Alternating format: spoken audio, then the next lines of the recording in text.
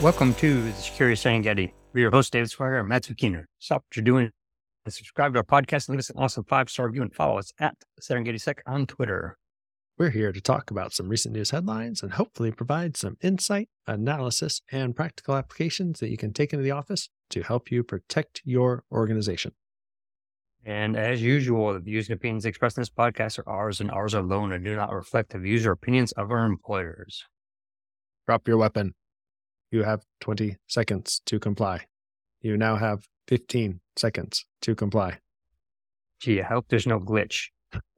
All right, so for our first one, coming from Bleeping Computer, crafty threat actor uses aged domains to evade security platforms. If this had been from the Register, they probably would have made a fine wine joke, I'm thinking. Or maybe just an elderly, Yep. I don't know.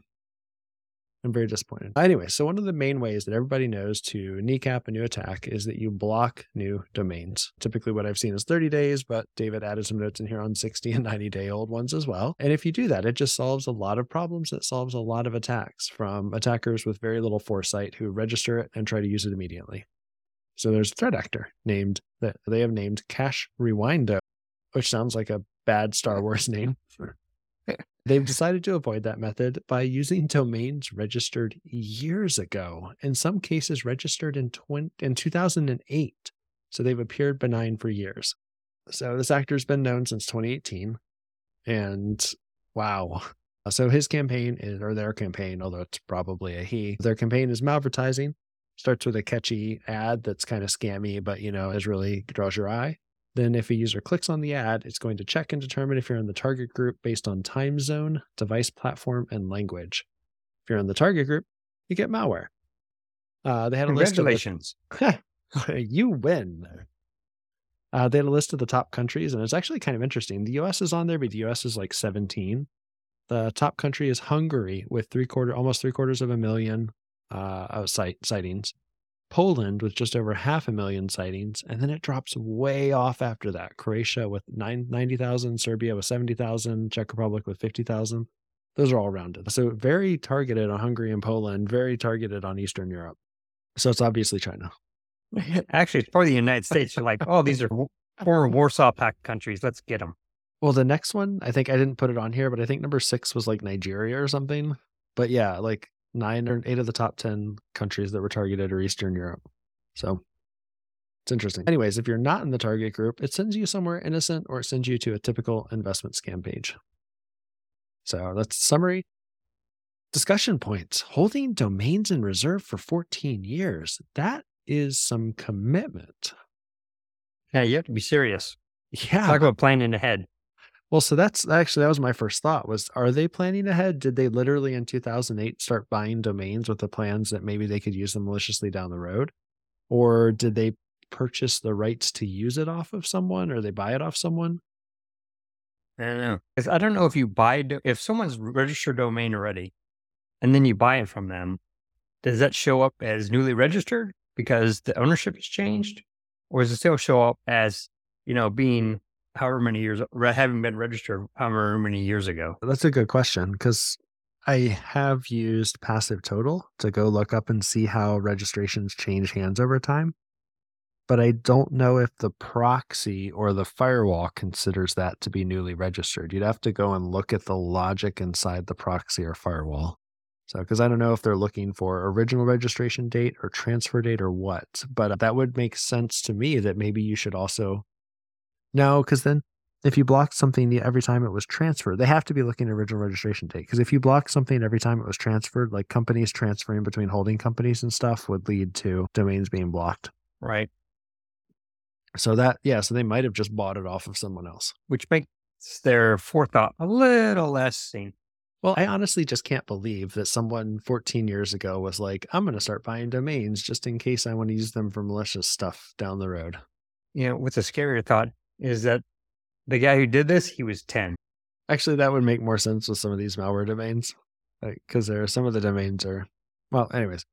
And now this makes me wonder if APTs are just registering hundreds of domains a year just for this purpose, where they just, this year we're buying 100 domains and we might not use them this year. We might use them in 3 years. We might use them in 10 years because they do have the foresight for this type of thing. Yeah. Well, they could be treating it like long-term food storage. Whenever you use a domain, you grab the oldest one and then you replace it with a new one. So you register a new one, and it just kind of goes on a cycle like that. And it's just part of their process or TTPs. It's like, oh, you used one of the domains from the list, you got to go and register a new one that we can then use years from now. Yeah, the only thing that would be tough there is they would have to use a variety of methods to register it. Otherwise, as soon as one of them was used for a malicious campaign, people would block, everything with similar registration information. Right. But I'm sure they probably have that automated. Someone wrote a script that goes out and, changes the name and changes the address and stuff like that.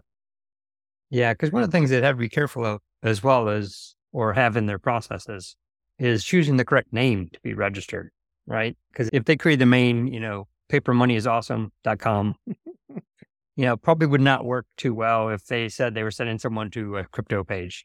But if they were doing a propaganda piece about how fiat money is the best, it works out. Right. So it depends on, it'd have to pick probably some kind of plan to make them as generic as possible or something. I'm not sure. Yeah. So that was the main reason I pointed this out, is because this is just a weird and interesting new twist on this. But the selective targeting thing has always made analysis a pain ever since I was an analyst.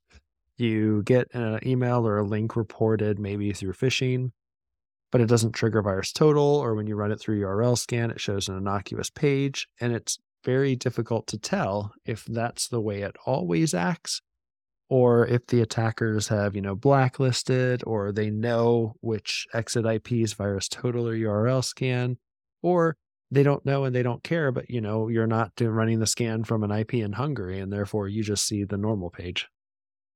Right. So you'd have to check it 6 times in, 6 different regions with a VPN or something. At least, if not to get more. that to work. Yeah. Well, generally, it's pretty region specific. So, North America, South America, Asia, Europe, and then Eastern Europe, I would categorize by itself. Yeah. And maybe even China by itself as to where you would check from. Yeah. Yep. And there are ways to select different exit IPs, VPNs for the tools. URL scan, for example, I know they have a feature where you can run a URL and it'll run it through something like 20 different IP addresses in 20 different countries. And it'll show you the results as tiny little thumbnails, so you can see if one of them is obviously different. Oh, that's handy. It is handy, but you definitely want to write an automation for that. Run it, and then you probably can't hash the page you get back because it may have different variables in there, but there's got to be a way to compare for like what percentage matches maybe. And if you run it across, let's say you do it the 6 different regions and they all match like 98%, like, everything but the variables, you ignore it, or you just pick out the outlier. 5 of them match 76%, but one of them matches 2%. You're like, let's look at that one. Right. Yeah. But something else that was mentioned in the article I thought was interesting, I couldn't, because of the terms used, I couldn't find anything useful when I looked for it. And they mentioned just almost in passing that they use a tiny red circle that helps confuse computer vision detection modules. Like I said, Googling for red circle and computer vision, it's hard to come up with any useful hits that gave me any idea about how a tiny red circle helps confuse computer vision. But that might be something at least you can look for on ads to see if there's a tiny red circle on it and give you an idea that's possible malvertising because of the circle was there. Yeah, anyway. I don't know if they're using the computer vision detection, like when one person detects that particular ad as malicious and then it gets into the ecosystem and then the other people are able to see if you reuse that same ad and flag it. But I don't know. So why does this matter? Well, this is just another move in the cat and mouse game we play with the criminals, and you should be aware of and keep an eye out for this. Typically speaking, domain aging is used for automatic blocking and as an indicator of badness, but not the final piece of evidence that something is definitively malicious or benign. Since domains or websites can be hijacked or compromised, you should never determine a domain is benign simply because it's 10 years old. So it shouldn't really change much, just, keep an eye out for it. All right. The next article is how to use cyber deception to counter evolving and advanced threat landscape.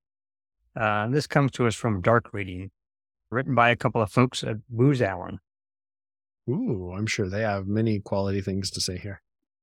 Well, I have many quality things to say about them, but to summarize the article, they're proposing that you can use cyber deception to lead the attacker down the garden path and collect intelligence from them on how they do what they do using deception with a variety of different types of deception technologies, honeypots, lures, tripwires, etc. But after reading the entire article, the subtitle really should have been, "This is really hard, complex, and takes a team of highly skilled folks to manage, and you will probably fail at doing it." Nice. So I did notice there's a weird quote at the beginning. They quoted in one of the first paragraphs that, quote, "Many defense strategies aim for zero incidents across an entire network," end quote. That is the exact opposite of the normal, which is assume breach.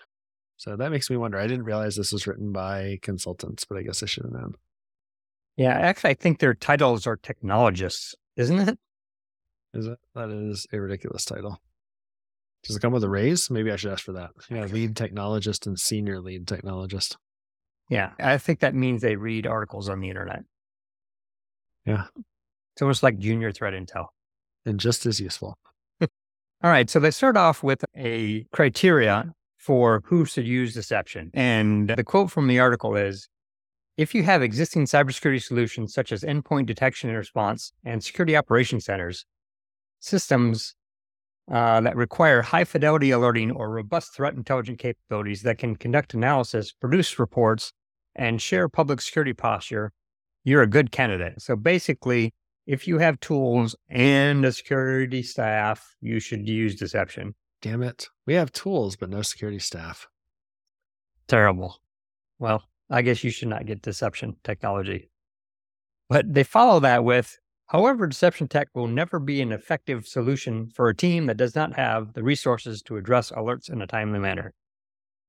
So basically, if you do not have security tools and security people, you should not do it. That sounds good. And they go on to say cyber deception would be inappropriate for even a large enterprise if it does not have a dedicated team to help manage the deception. And they could have summarized all three of those paragraphs down into simply saying, if you have the resources to dedicate to have a dedicated team to do this, then deception is for you. So some of the items, even that are listed here, don't really require a dedicated team. Some of them definitely do. We'll talk about them, but some are fairly simple to just kind of sprinkle around your environment. Yeah, the way that I read this article really is it seems to be written more like talking people out of using deception technology rather than encouraging people to use deception technology. Maybe you were supposed to come out of this thinking, we really need to hire Booz Allen. That is certainly possible. This is too hard to do on your own. Yeah, you need us. And we have this consultant, Ed Snowden, who can deploy this lickety-split. But they said that you will need a staff of highly skilled and experienced team with a breadth of experience working in blue and red team scenarios, which is key to doing this successfully.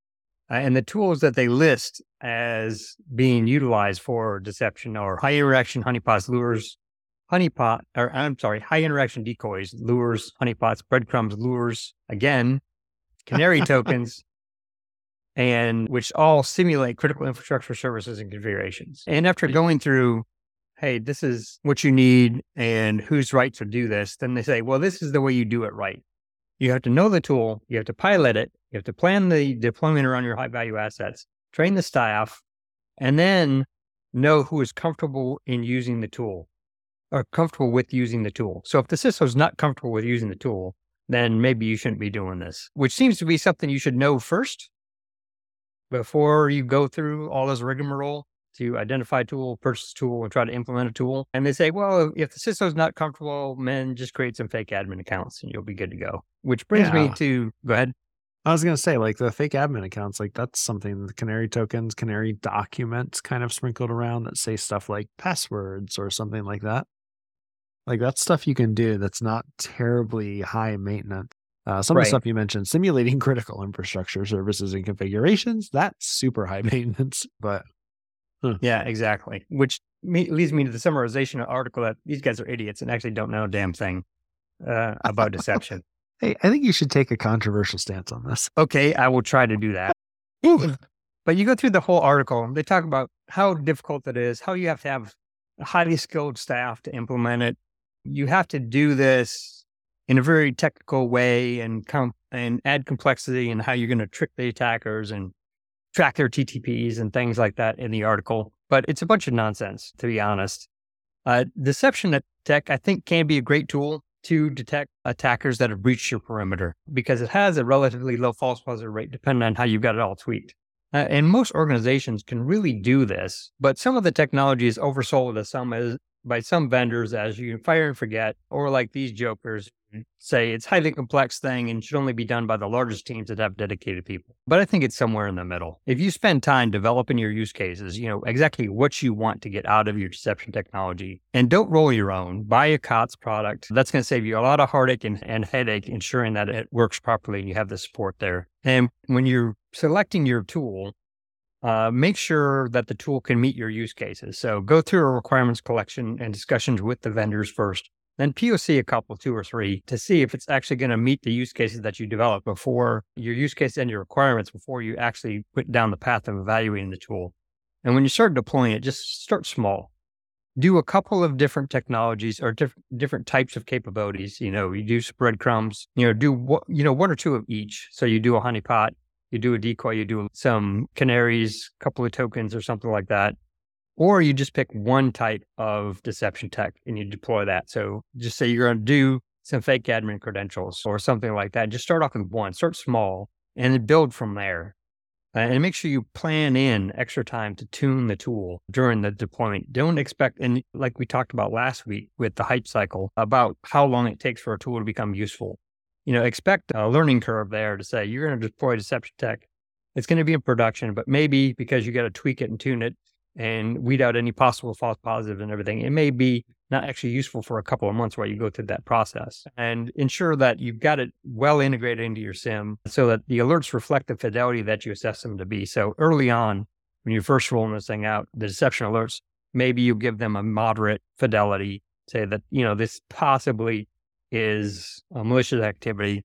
And then as you tune it and get it better, then that moves up to more likely compromise or something like that as you've matured your deception rollout. Seems good. The next article is computer repair technicians are stealing your data. And we pulled this off of Bruce Schneier's blog. Yeah, and this one showed up because we just talked about the Samsung technology that allowed you to put your phone in maintenance mode so that people couldn't steal your stuff. But we had no proof that people were stealing your stuff. And here it is. Yeah. Guess what? So researchers at the University of Guelph in Ontario, Canada, recovered logs from laptops receiving overnight repairs from 12 commercial shops. And the logs showed that the technicians from 50% of those had access to personal data. And 2 of those shops also copied the data onto their own devices from the laptops that they dropped off. So what the researchers put on these laptops that they dropped off, that they submitted to these repair shops, they added documents that had both sexually revealing and non-sexual revealing pictures, cryptocurrency wallets with credentials. They configured the laptops to run a custom logging app that used Windows Step Recorder utility, the Windows Step Recorder utility to run in the background, and they enabled the Windows audit policy to log access to any file on the device.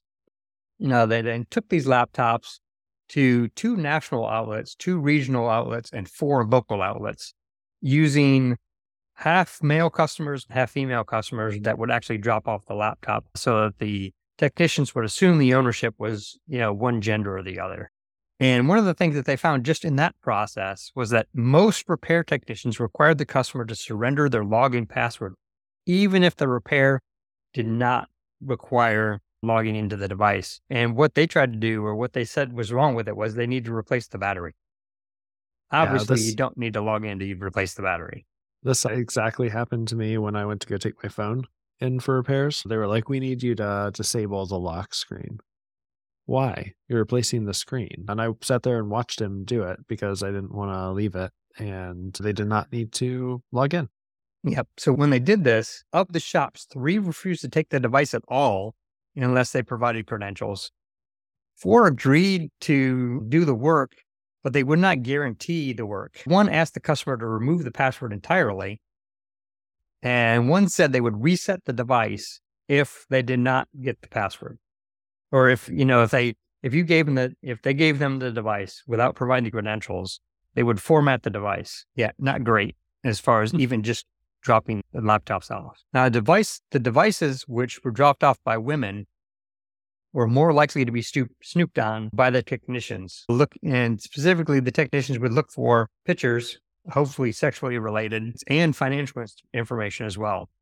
And when they retrieved the laptops from the repair technicians, in 3 cases, the quick access or recently accessed files had been deleted. 2 of the visits resulted in the logs the researchers relied on being unrecoverable, and 1 visit resulted in multiple viruses being removed despite the systems being brand new, basically, when they turned them over to the technicians.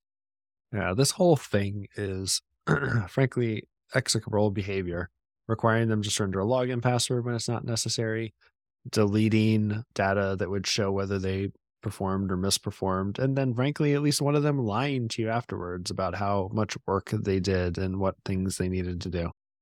I've never taken this time that I went and got my phone screen repaired is the only time I've ever used one of these services, and it's going to be the last if I can avoid it. Yeah, I've taken in a couple of Mac computers to the Apple Store, and I've never surrendered my credentials to get it fixed. I imagine that they didn't say which of these was which. They said that they took it to 2 national outlets, 2 regional and 4 local ones. I would bet that I would hope that the national ones had a much lower case because they've got lawyers and they've got, hopefully, not, your boss going, "Oh, shoot, dude, what'd you find on there?" Right. Yep. Send it to my phone. Can I get a copy of that? Yeah, exactly. Yeah. But the bottom line is, if you take your computer in to get fixed, they're going to steal your stuff. They're going to steal your data. Sounds like a pretty good chance, yeah. If you turn it in. I mean, if you're at 50%, you just have to assume that's going to be the case. So if you have to drop off your laptop or any computer, really, your phone to be fixed, I'd ensure you've got a recent backup and then nuke it before having them repair it. Wow. Yeah, or alternatively, put a lot of really disgusting stuff on there so when they go looking, they find horrible things that hopefully won't get you and hopefully won't get you reported to the cops by them. I'd say illegal things. I didn't say, all right, so horrible is not a great word. You're right. You're right. Disgusting things. All right. So for our next article, we are going to talk 209. San Francisco lawmakers approve lethal robots, but they can't carry guns, which actually I'm going to disagree with because they included part of the policy, and the policy does not say they can't carry guns. Summary. This is from the Register. This is a surprisingly normal headline from the Register. I'm a little disappointed. Anyways, summary. Well, the subtitle made up for it. Oh, shoot. I didn't see the subtitle. We didn't copy and paste that. What's the subtitle? Rise of the Explosive Machines. Yep, you're right. You're right. All right, so summary. San Francisco has voted to allow police to use robots in, quote, extreme situations, end quote. The robots can be allowed to carry explosives. They will not carry weapons, quote, and SFPD has no plans to attach firearms. SFPD is authorized to use these robots to carry out deadly force in extremely limited situations. They specifically called out terrorists and mass shootings. And the policy states, quote, when risk of loss of life to members of the public or officers is imminent and outweighs any other force option available. Good thing that you can drive a loophole through that last one, or can drive a robot through that loophole. Yeah. There we go. But to clarify their summary, though, where they say San Francisco has voted, this is not the people of San Francisco. This is the border supervisors. Oh. So it's not as if they actually asked the citizens of San Francisco, hey, can we send, grenade wielding robots down the street? Oh, God. I'm sorry, I'm imagining like those EOD robots tossing grenades in just random directions. Wireless Joe Jackson. So this is in relation to California Assembly Bill 481, which, quote, requires law enforcement agencies to obtain approval from an appropriate legislative body for the use of military equipment. And these robots are military equipment. Yeah, built by defense contractors. Yeah. Yep.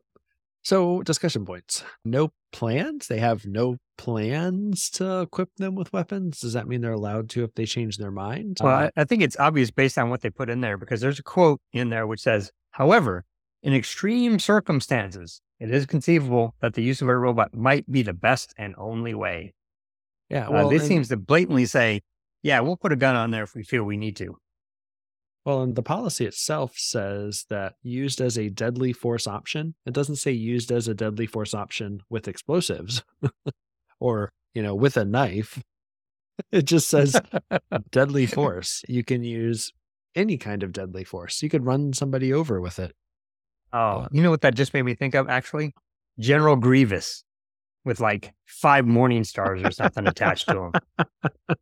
You just roll him down the street. A lance. It just charges you and skewers you. Oh.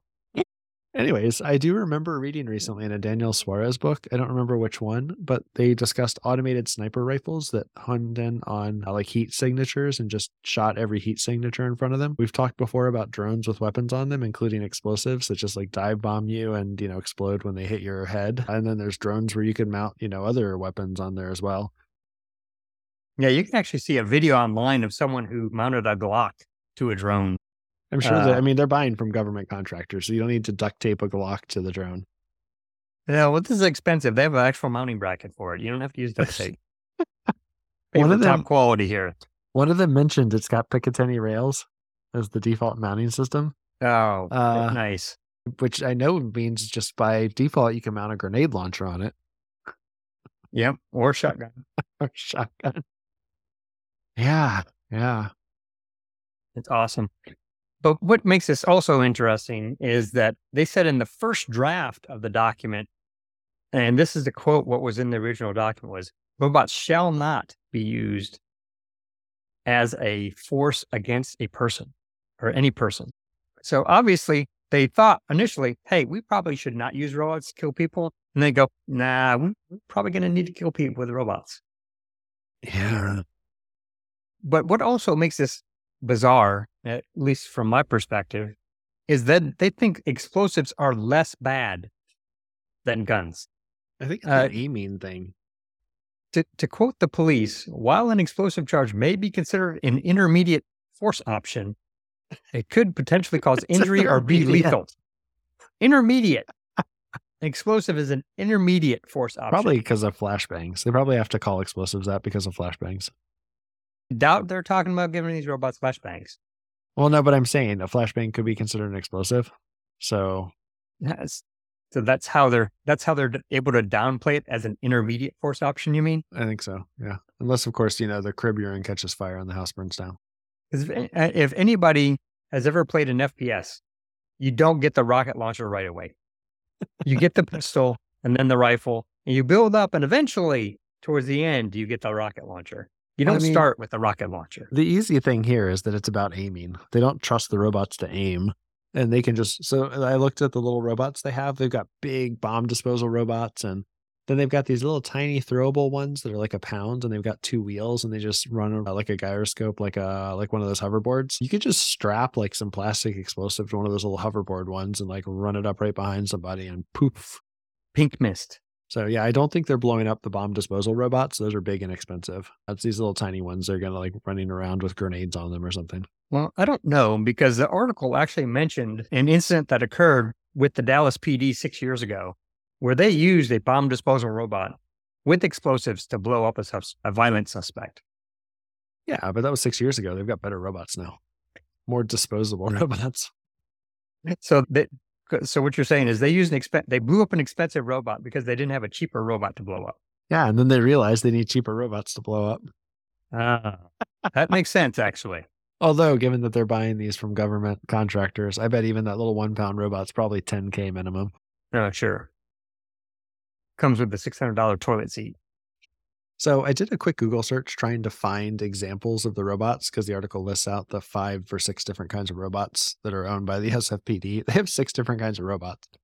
The website for the company that makes them, Remotech, is very friendly. It talks all about their home automation. I couldn't find any mention on their website of the police and military robots.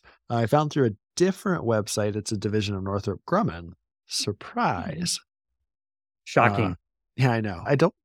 There was nothing to indicate that these 2 things, this home automation website and the military side, were the same company, but with a name like Remotech, I have a hard time believing they're 2 separate companies. Yeah, well, the other 3 are made by Kinetic, or at least 2 of the other 2 are made by Kinetic. Yeah, which is a defense contractor. Well, Kinetic is a defense contractor and is actually a wholly owned subsidiary of the British version of DARPA. Huh. Interesting. Yeah, no, Kinetic had a website. They were pretty public about their robot and what their robot could do, which I appreciated. And same with the last one, the Recon drone. Yeah, that was iRobot actually, right? The last one was, oh, you're right, iRobot First Look, and then the Recon Robotics Recon Scouts. The Recon Robotics Recon Scout's 1.3 pounds, and it's like a little 2-wheeled robot that keeps up with the gyroscope. So, anyways, so the San Francisco Police Department owns 3 types of robots. I mentioned this before. They have bomb disposal types, some of which look very large. There's some that are much larger than man size. They're all on tracks. They have a nuclear, biological, and chemical detection robot. I think that's the Kinetic. Yeah, everybody needs that one. I'm sorry? I said every town needs one of those. And then they have these throwable recon types, the iRobot First Look and the Recon Robotics Recon Scout. And then one of the Remotech ones is also a throwable robot, although it's like 10 pounds, which sounds like it's a drone, like you just throw it in the air, but they're not drones like we think of. They're actually small wheeled or tracked robots that are meant to be like thrown around a corner or driven around a corner to sneak up on the bad guys with a grenade or a plastic explosive tagged to them. All these robots are human controlled and driven, not autonomous. Although this makes me curious what happens when an autonomous robot comes out. Does that fall under this restriction or I guess unrestriction? I would bet because they're not defining. I looked at it and I didn't see a specific definition about the robots in there because it still would fall under the category of military hardware. Yeah. I wonder if the manufacturer has like a specific explosives package you can tie on or if you've got to use duct tape to get it on there. It comes with a brick of black cats. Yeah, not exactly what you expected. Actually, that'd be kind of cool. They make a good distraction. But I expect this to escalate, though. I would say within 5 years, they're probably going to either start mounting tasers or beanbag guns to these things. Yeah, that makes sense. And then 5 years after that, they'll probably go to the actual lethal guns. And considering most municipalities now also have aerial drones, you're probably going to see the same kind of progression there. Probably faster once they, like if people don't complain and allow it to occur on the driven ones, it would go a lot faster. Right. And they're going to be more sight unseen because you're driving down the road with a giant robot and it's got a machine gun on it. A little bit more obvious than one that's flying overhead with a machine gun on it. Or rockets or whatever that they're sort of mounting on those things. But I wouldn't be surprised if they try to pull a sleight of hand as well with the robots, mounting different types of weapon systems to them that aren't typically categorized as a gun. So there's actually centrifugal weapons, which it doesn't use an explosive projectile. And if you look at the article or the policy, it talks about explosive projectiles. So if you use something else to sling a projectile, maybe that would be a way around them of being able to mount a lethal weapon system to it that's not actually categorized as a gun. God, I'm picturing like a little drone limping through the air holding an RPG. It's like a unladen European swallow. 2 of them together could hold the RPG. Was that a coconut, right? Yes. Yeah, coconut. Oh. But one thing that San Francisco PD also has is their long-range acoustic device, the LRAD, which has basically been categorized as a sound cannon. Yeah. Is that the same technology that they think was used on the CIA folks at the various embassies? No, that was grasshoppers. I'm not kidding. What? Yeah. They investigated that and found out that it was actually insects. For Havana syndrome? Yeah. Yeah, it's a bunch of shenanigans. All right. But one day they will roll out the Ed 209, and then you're going to be in trouble. Yeah. This is where Skynet starts. And what should you do about it? Do what you're told, and you won't get blown up or shot. Hopefully. Unless there's a glitch. Oops. I'm very disappointed. All right. So I think we've got time to do this last one. We can blow through it real fast. All right. The next article is the Census Bureau chief defends new privacy tool against critics. And this comes to us from Security Week. So the U.S. Census Bureau chief is defending a new tool that's meant to protect privacy from people participating in the statistical agency's questionnaires.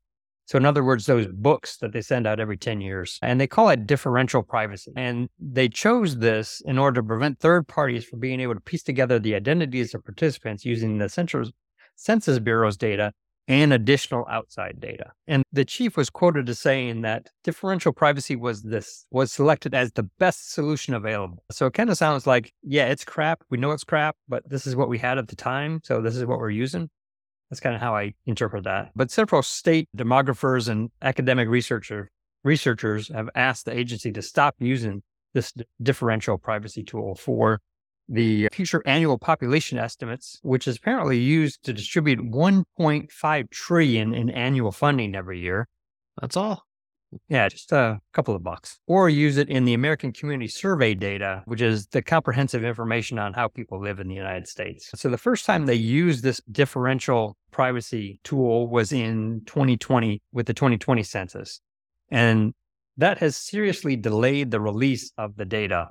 As a matter of fact, the data from the 2020 census has still not been released and probably will not be made public until at least next year, if not later, which makes it 3 years after they collect the data before they can release it. Now, one of the things that they also mentioned in this article, which emphasizes that this differential policy tool is crap and shouldn't be used, is and to quote the Census Bureau, differential privacy algorithms add intentional errors to the data to obscure the identity of any given participant. They also state that bias using the privacy tool was inevitable from a purely mathematical perspective. And that came from Bureau statisticians. I'm sorry, but the Bureau statisticians have worked to minimize that bias. So in other words, we know it's creating crap data, where it's, manipulating the data that makes the output terrible, and that we're still going to use it. And it seems to me that just the fact that they make that statement saying, oh, well, we're introducing errors and it has a bias that we know about, that makes it unuseful or it's a bad tool. There's got to be better ways to manipulate the data to protect privacy without making the data completely useless. Yeah, it seems like an easier way to accomplish this might be to switch up fields with other people's in the group such that the group has the correct data, but an individual user does not have 100% their data. So for example, if we're looking at the census, we could look at, 3 white dudes that all live in the same neighborhood. We could switch their incomes, we could switch their ages, but you don't switch with people outside their demographic or their neighborhood. Because if you switched incomes between a white guy, an Asian woman, and an African American guy, that would screw with the group information. So it all depends on how you group the people. So yeah, stop treating people right. as individuals. Right. They're all just grouped. Yeah. Yeah. And maybe that's even an easier answer is you just don't give out individual information, even de-anonymized. You give out purely, information at the neighborhood level or the street level or something like that, all grouped together with how many people that made up that information. So you could, create some composite statistics. Yeah. Or maybe you could use the census for what it was originally designed for and just collect a count of the number of people in the country instead of asking, how many times they use the bathroom every day. 27. That low, huh? You got to get those rookie numbers up. But the first time I read this article, I actually thought that they were corrupting the data that they were storing at the Census Bureau and then decorrupting it in order to use it. But what they're doing is they're actually corrupting the data that they're going to release to the public. So like the data we have, we're going to maintain, that's accurate. But anything we give the public, that's going to be bad. And that seems like a terrible solution. And they know it's a terrible solution. They even admit that it's terrible. And I don't think there's really much you can do about it, though. I mean, you can maintain your privacy. You can do things such as blocking scripts and cookies. You can lie when websites ask you information. Every time my website asks me how old I am, sometimes I'm 30, sometimes I'm 50. Always over 18, though. Yeah, always over. I was going to make a joke about being 10, but then they don't let me in. Don't give them permission to track you if they're so foolish as to ask. Of course, there's a lot of people that don't bother to ask. Assume a dead person's identity. Move off the grid into a van by the river. There's lots of things you can do. A lot of options there. Lots of options there.